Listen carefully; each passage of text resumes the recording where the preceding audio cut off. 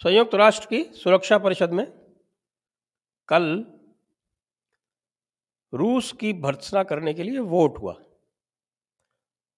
उसमें भारत ने एब्स्टेन किया, मतलब दोनों पक्षों की तरफ ही वोट नहीं दिया। और उसको लेके हमारे लिबरल वस्तुतः पूरा का पूरा जो पंचमक्कार तबका है वो क्या है तौबा मचाए हुए, देख देख के बड़ा आनंद आ रहा है और साथ में इनकी अकल पे तरस भी आ रहा है। क्योंकि ये हम बताएंगे उसके बाद, जब आप सब्सक्राइब कर लेंगे, सब्सक्राइब करने के साथ साथ लाइक कर लेंगे, लाइक करने के साथ साथ आप हमारे डिस्क्रिप्शन में जाके हमें फॉलो कर लें और सपोर्ट भी कर लें।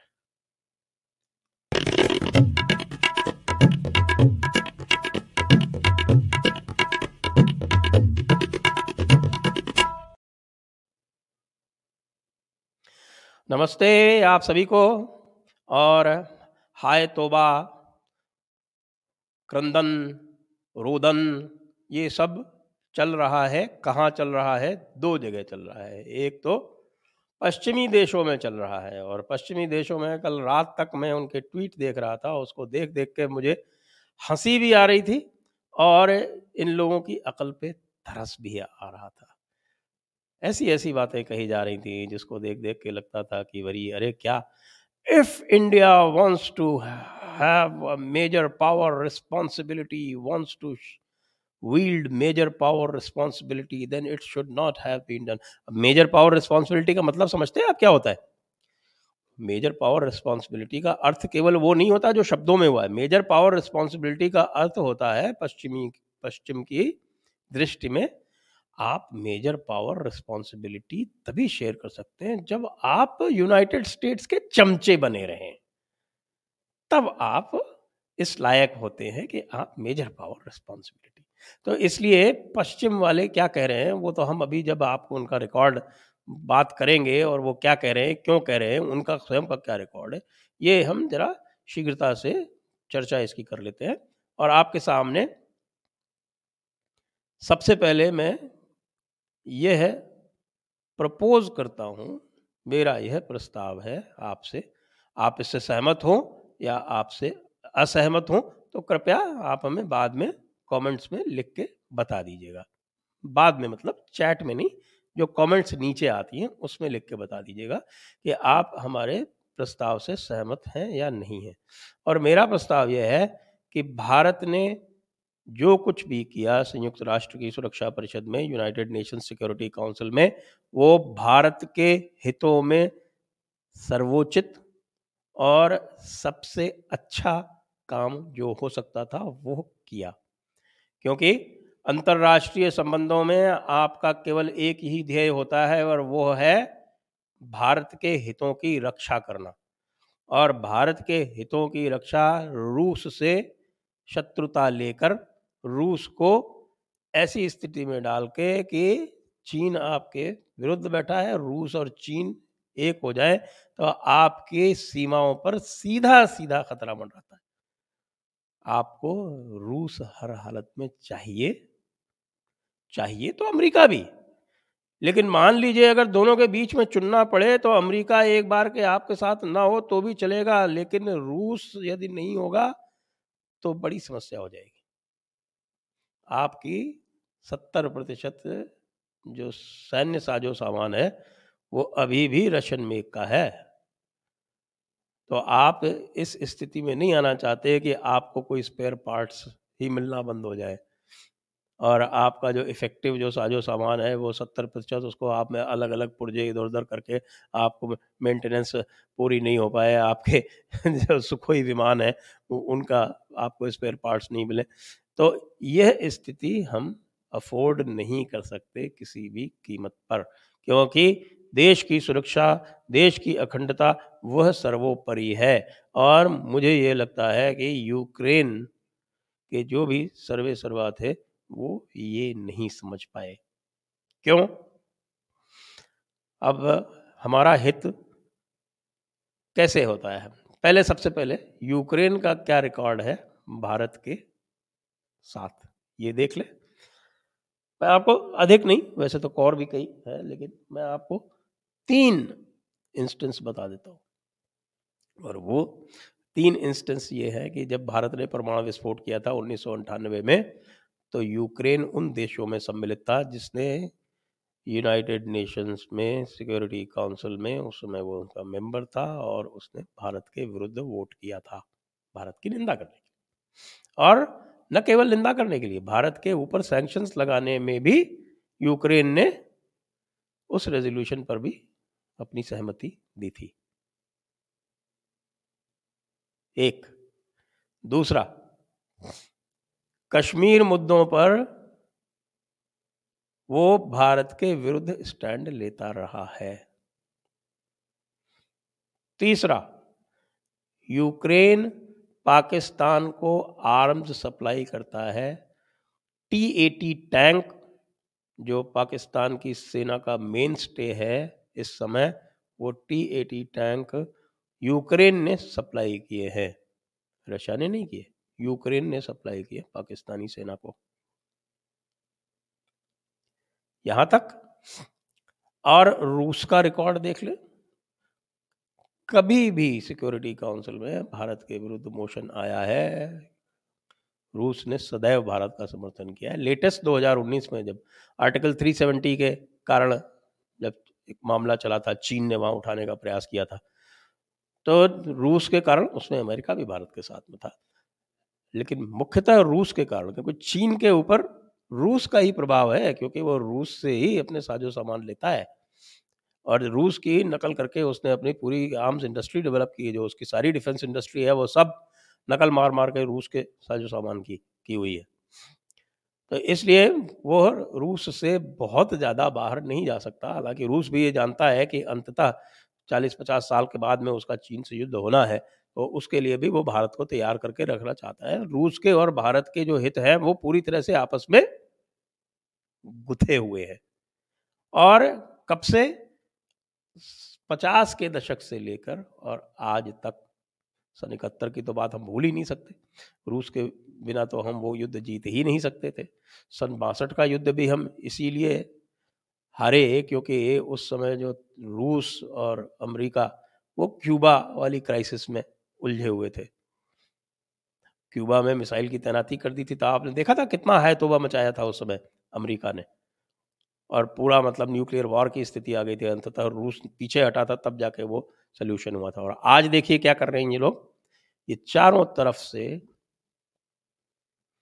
रूस को घेरे जा रहे हैं। आज से नहीं, मैं थोड़ा इतिहास में जाता हूँ, इतिहास में यूक्रेन के इतिहास में भी जाऊंगा, यूक्रेन के मतलब कुछ ही दिनों के पुराने इतिहास में भी जाऊंगा, और आपको मैं जो वेस्टर्न कंट्रीज का जो इतिहास है वो भी मैं आपको बताता हूँ। 80 के दशक में लोग कहते हैं कि साहब की पतन यूएसएसआर का उसका मुख्य कारण जो था वो अफगानिस्तान इत्यादि था, वो सब बेकार की बात है। वो अफगानिस्तान से उसका कोई ऐसा कुछ खास लेना देना नहीं है। लेना देना उसका है उसकी जो अर्थव्यवस्था थी, और उसको अर्थव्यवस्था को बर्बाद करने में, तहस नहस करने में पूरी तरह से अमेरिका का हाथ इसलिए था कि आप यदि याद करें कि तो 80 के दशक के बाद में सऊदी अरब, जो कि पिट्ठू है, अब उतना नहीं है, उस समय तो बिल्कुल ही पिट्ठू था अमेरिका का, तो सऊदी अरब से एक्सेस ऑयल प्रोडक्शन करवा के ये हालत ला दी कि सोवियत यूनियन का जो तेल था वो तो लगभग बिकना ही बंद हो गया। उनकी ये स्थिति आ गई क्योंकि वो कमोडिटी बेस्ड, खासतौर से ऑयल बेस्ड इकोनॉमी उस वक्त थी, इंडस्ट्रियल प्रोडक्शन इत्यादि कुछ था नहीं, एक्सपोर्ट वगैरह कोई सोवियत ब्लॉक के कंट्रीज़ के अलावा था नहीं। पश्चिम में कोई उनकी चीज़ें खरीदता नहीं था, क्वालिटी भी नहीं थी। मैं सोवियत यूनियन में और इसी यूक्रेन में ओडेसा, ओडेसा नामक एक जगह है जो ब्लैक सी में पोर्ट है, उसमें जब मैं शिप पर मरीन इंजीनियर हुआ करता था आईएएस ज्वाइन करने से पहले, तो मैं ओडेसा गया हुआ हूँ और मैंने वहाँ की स्थिति देखी है। वहाँ आप ये देखिए कि हफ्ते में 2 दिन आइसक्रीम मिलती थी, पोर्ट के बाहर एक दुकान थी उसके ऊपर, तो 2-2 किलोमीटर लंबी लाइनें लगती थी। और जो बिल्कुल गाढ़े का कपड़ा जिसको बोलते हैं ना, जिसको कोर्स क्लॉथ बोलते हैं, वो स्टोर में जब आता था तो लाइनें लगती थी 1-1, 2-2 किलोमीटर लंबी। स्थिति ये थी कि हमारे यहाँ के जो शैतान लोग थे, वो कुछ जीन्स और कुछ एक वो 4-5 रुपए में गॉगल मिलते थे, लाइट मारते थे, वो लेके जाते थे शिप पे, और वो ले जाके वहाँ पे उनके एवज में लड़कियों से दोस्ती करते थे। और बहुत आसान होता था लड़कियों से दोस्ती करना उस एक गॉगल और एक जीन्स के एवज में, जो हमारे यहाँ उस समय बहुत सस्ती मिलती थी। कोई 100 रुपए में जीन्स मिल जाती थी, 50 रुपए वाली जीन्स भी मिल जाती थी, और वो गॉगल तो 3-4 रुपए का मिलता था। वो तो एक तो और बड़ी इंसिडेंट हुई थी, वो तो खैर चलिए अभी समय नहीं उसको बताने का। वो तो मेरे साथ ही हुई थी कि उस गॉगल के चक्कर में एक जो बार्ज जो सप्लाई करती थी हमको ऑयल, उसने तो कोई 30-40 टन एक्स्ट्रा ऑयल दे दिया कि हमको वो गॉगल दे दो। हम तो अरे भाई मैं मांग नहीं रहा, तुम कि जबरदस्ती क्यों ऑयल पंप किए जा रहे हो, लेकिन नहीं। और उसके बाद बड़ी गालियां दी मुझको, जब मेरे पास था ही नहीं, मैं तो लेके आया नहीं था गॉगल। इतनी बुरी अवस्था उस समय सोवियत यूनियन की थी उसकी, यार ये मैं बता रहा हूँ बात आपको 1983 की। उसके कुछ ही दिनों बाद उसका विघटन हो गया, और अमेरिका ने हर संभव प्रयास किया कि उसकी इकोनॉमी बिल्कुल ध्वस्त हो जाए। फिर उसके बाद क्या करते हैं ये कि पहले तो जो जर्मनी था उसका तो कराते हैं इंटीग्रेशन। देखिए आप 89-90 में जर्मनी का तो इंटीग्रेशन कराते हैं, और जर्मनी के इंटीग्रेशन के लिए जब बातचीत होती है सोवियत यूनियन से, और उसमें हेलमट कोल उस समय मुझे याद है चांसलर थे, और James Baker secretary of state थे, इन दोनों ने मिखाइल गोर्बाचोव को यह है बिल्कुल प्रॉमिस किया, और ये इनका एग्रीमेंट हुआ कि नेटो का एक्सपेंशन जो है वो जर्मनी से ईस्ट में नहीं होगा। लेकिन फिर क्या किया इन्होंने, इन्होंने कुछ ही दिन में सबसे पहले तो आप देखिए पोलैंड, चेकोस्लोवाकिया और हंगरी, ये तीनों नेटो में ले लिए। फिर 2004 में, अच्छा इस बीच में रशिया जो था, जब इसकी ये अंडरस्टैंडिंग थी कि जो उनके जो क्लॉज हैं सेसेशन के, उसमें ये जब इनको रिपब्लिक्स को छोड़ देगा तो उसके बाद जो पूरा वेस्टर्न इकोनॉमिक सिस्टम है उसमें रशिया को इंटीग्रेट किया जाएगा। इन्होंने बिल्कुल नहीं होने दिया। क्यों नहीं होने दिया? क्योंकि जो उनका पूरा एस्टेब्लिशमेंट है यूएसए का, उसकी जो डिफेंस इंडस्ट्री है वो रशिया को एक स्ट्रॉमैन बना के, एक उसको बिल्कुल जिसको बोलते हैं ना स्केयर क्रो, उसको कौवे की तरह वहां पे खड़ा करके, और वहां पे कि ये हमारा दुश्मन है, ये हमारा दुश्मन है, और उसके जरिए पूरा का पूरा अपना। फिर इन्होंने उसी बीच में यूगोस्लाविया का विघटन कराया। ये जो हमको दिखता है ना कि America liberal democracy, free speech, ये सब फ्री स्पीच और फ्रीडम ऑफ रिलीजन, ये सब ह्यूमन राइट्स, ये सब अमेरिका उपयोग करता है अपने उद्देश्यों की पूर्ति के लिए। और वो यदि आप लोग ट्विटर पर हैं, और यदि आप ट्विटर पर कुछ कहते हैं और आपको सस्पेंड कर दिया जाता है, तो आपको उसका स्वाद मिल ही रहा होगा। वो आप देख ही रहे होंगे कि किस तरह से human rights, freedom of religion, free speech इत्यादि भारत के विरोध में 2014 से लगातार उपयोग में लाए जा रहे हैं। भारत को लगातार उपदेश दिया जाता है। क्यों? क्योंकि उनकी निगाह भारत पर भी है, तो भारत को भी वो युगोस्लाविया बनाना चाहते हैं।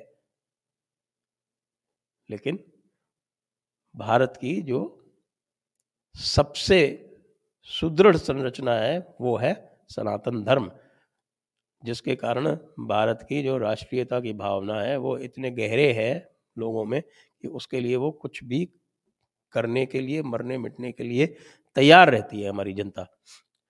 इसलिए आप देखते होंगे कि चारों तरफ से ये लगातार सनातन धर्म को बदनाम करने, सनातन धर्म के प्रति लोगों में वितृष्णा जगाने, सनातन धर्म के विरोध में हर तरह के कार्य करवाने, पूरे ये लिबरल मीडिया को उसके विरोध में लगाने और अलग-अलग जो हमारी इंस्टीट्यूशंस हैं उनको अपने कब्जे में लेकर और उनसे सनातन धर्म को कमज़ोर करने के लिए हर तरह के प्रयास वेस्ट में होते रहते हैं, लगातार होते रहते हैं, चाहे वो आपके चर्च के थ्रू हों, चाहे आपके इस्लामियों के थ्रू हों और चाहे आपके मीडिया के थ्रू, यानी जो है पूरा पंचमक्कार तबका है इसके थ्रू लगातार होते रहते हैं ना, आपको दिखता रहता है ना, जयपुर डायलॉग्स पे हम लगातार उसके लिए बात करते रहते हैं ना।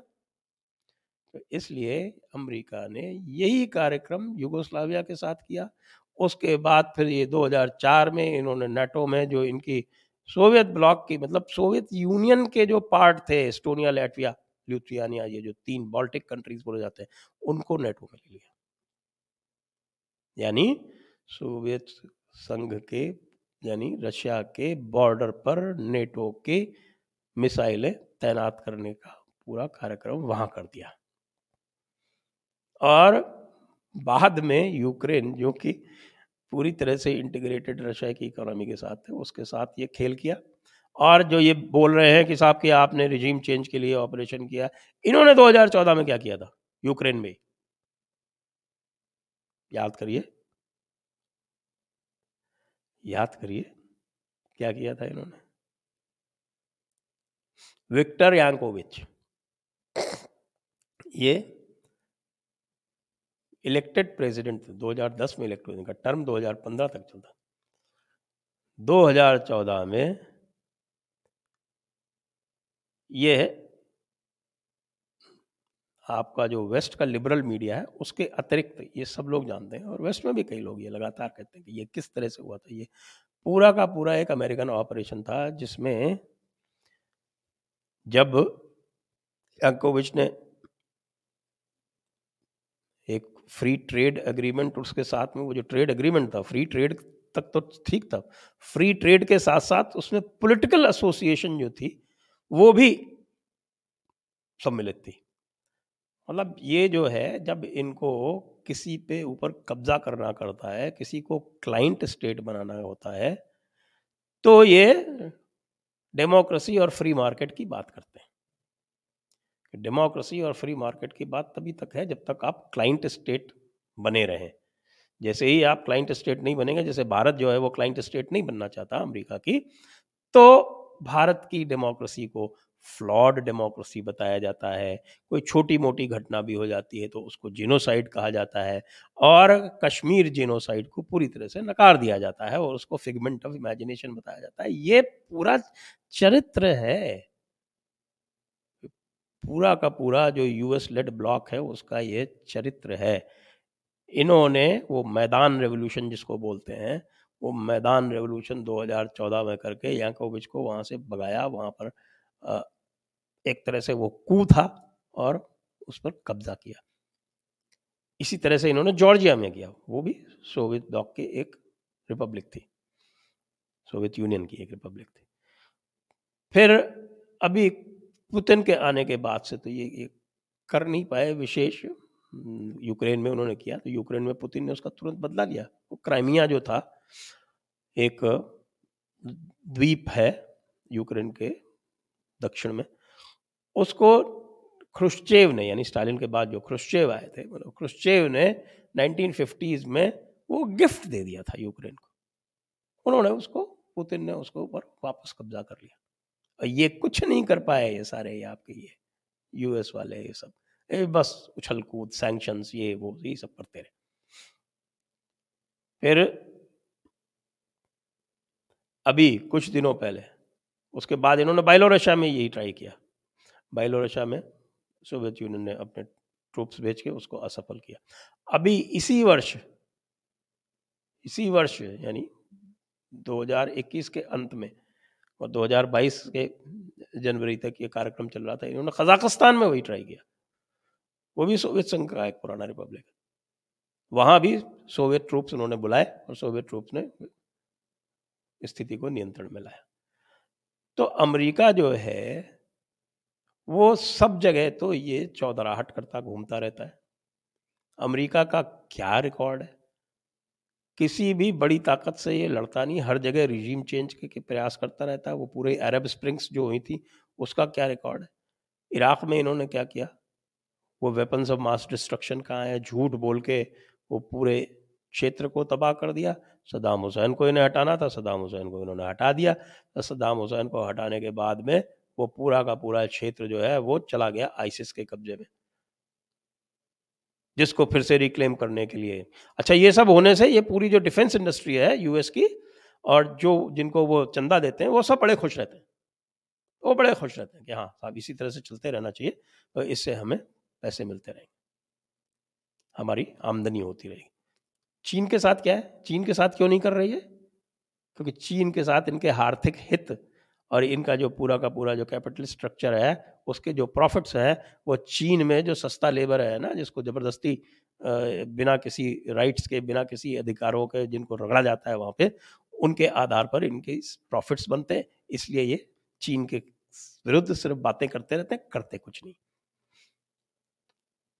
आपने कई बार सुना होगा जयपुर डायलॉग्स में, वो कह रहे हैं कि भाई यदि चीन से आपकी समस्या है तो आप रशिया से क्यों पंगा ले रहे हैं? रशिया तो आपके किसी भी इकोनॉमिक रूप से आपके तुलना में, आपसे कंपटीशन करने में, आपसे प्रतिस्पर्धा करने में सक्षम ही नहीं है। क्यों करते हैं ये? वो इसलिए क्योंकि जो यूएस ऑथोरिटेरियन कैपिटलिस्ट और जो उनकी एक डेमोक्रेसी के नाम पे जो डीप स्टेट चलती है, उसके सबके जो हित साधन हैं, वो जहाँ से होंगे वो वहीं का करेंगे। 2014 से मोदी के विरुद्ध क्यों है भैया? ये पूरा का पूरा जो डीप स्टेट, ये डीप स्टेट का मतलब होता है आपका US state department, US defence establishment, US academia, और आपके यूएस थिंक टैंक्स, फिर उनका जो पूरा का पूरा जो इवेंजलिकल आर्किटेक्चर है, जो यहाँ पे एनजीओज को, ख़ास तौर से चर्च रिलेटेड एनजीओज को जो फंड करता है यहाँ पे, इससे क्योंकि उनको सबको पता है कि सनातन धर्म के रहते भारत का विभाजन नहीं हो सकता, तो किसी तरह से कन्वर्ट करो, सनातन धर्म को कमज़ोर करो, कुछ भी करो, लेकिन भारत को आप तोड़ो किसी तरह से। तो इसलिए फिर से मैं जयपुर डायलॉग के दर्शकों को कहता हूँ कि जो मैंने आपसे बात की, ये मेरा जो प्रस्ताव है, और ये है कि भारत ने बिल्कुल सही किया कि अंतर्राष्ट्रीय सुरक्षा परिषद में उन्होंने किसी को वोट नहीं दिया। इस प्रस्ताव के बारे में मैंने अपनी बात कह दी। अब आप उससे सहमत हैं या असहमत हैं, ये बाद में आप टिप्पणियों में लिख के बता सकते हैं हमें, और आप जो भी बताएंगे उसका स्वागत है। जी, प्रश्न।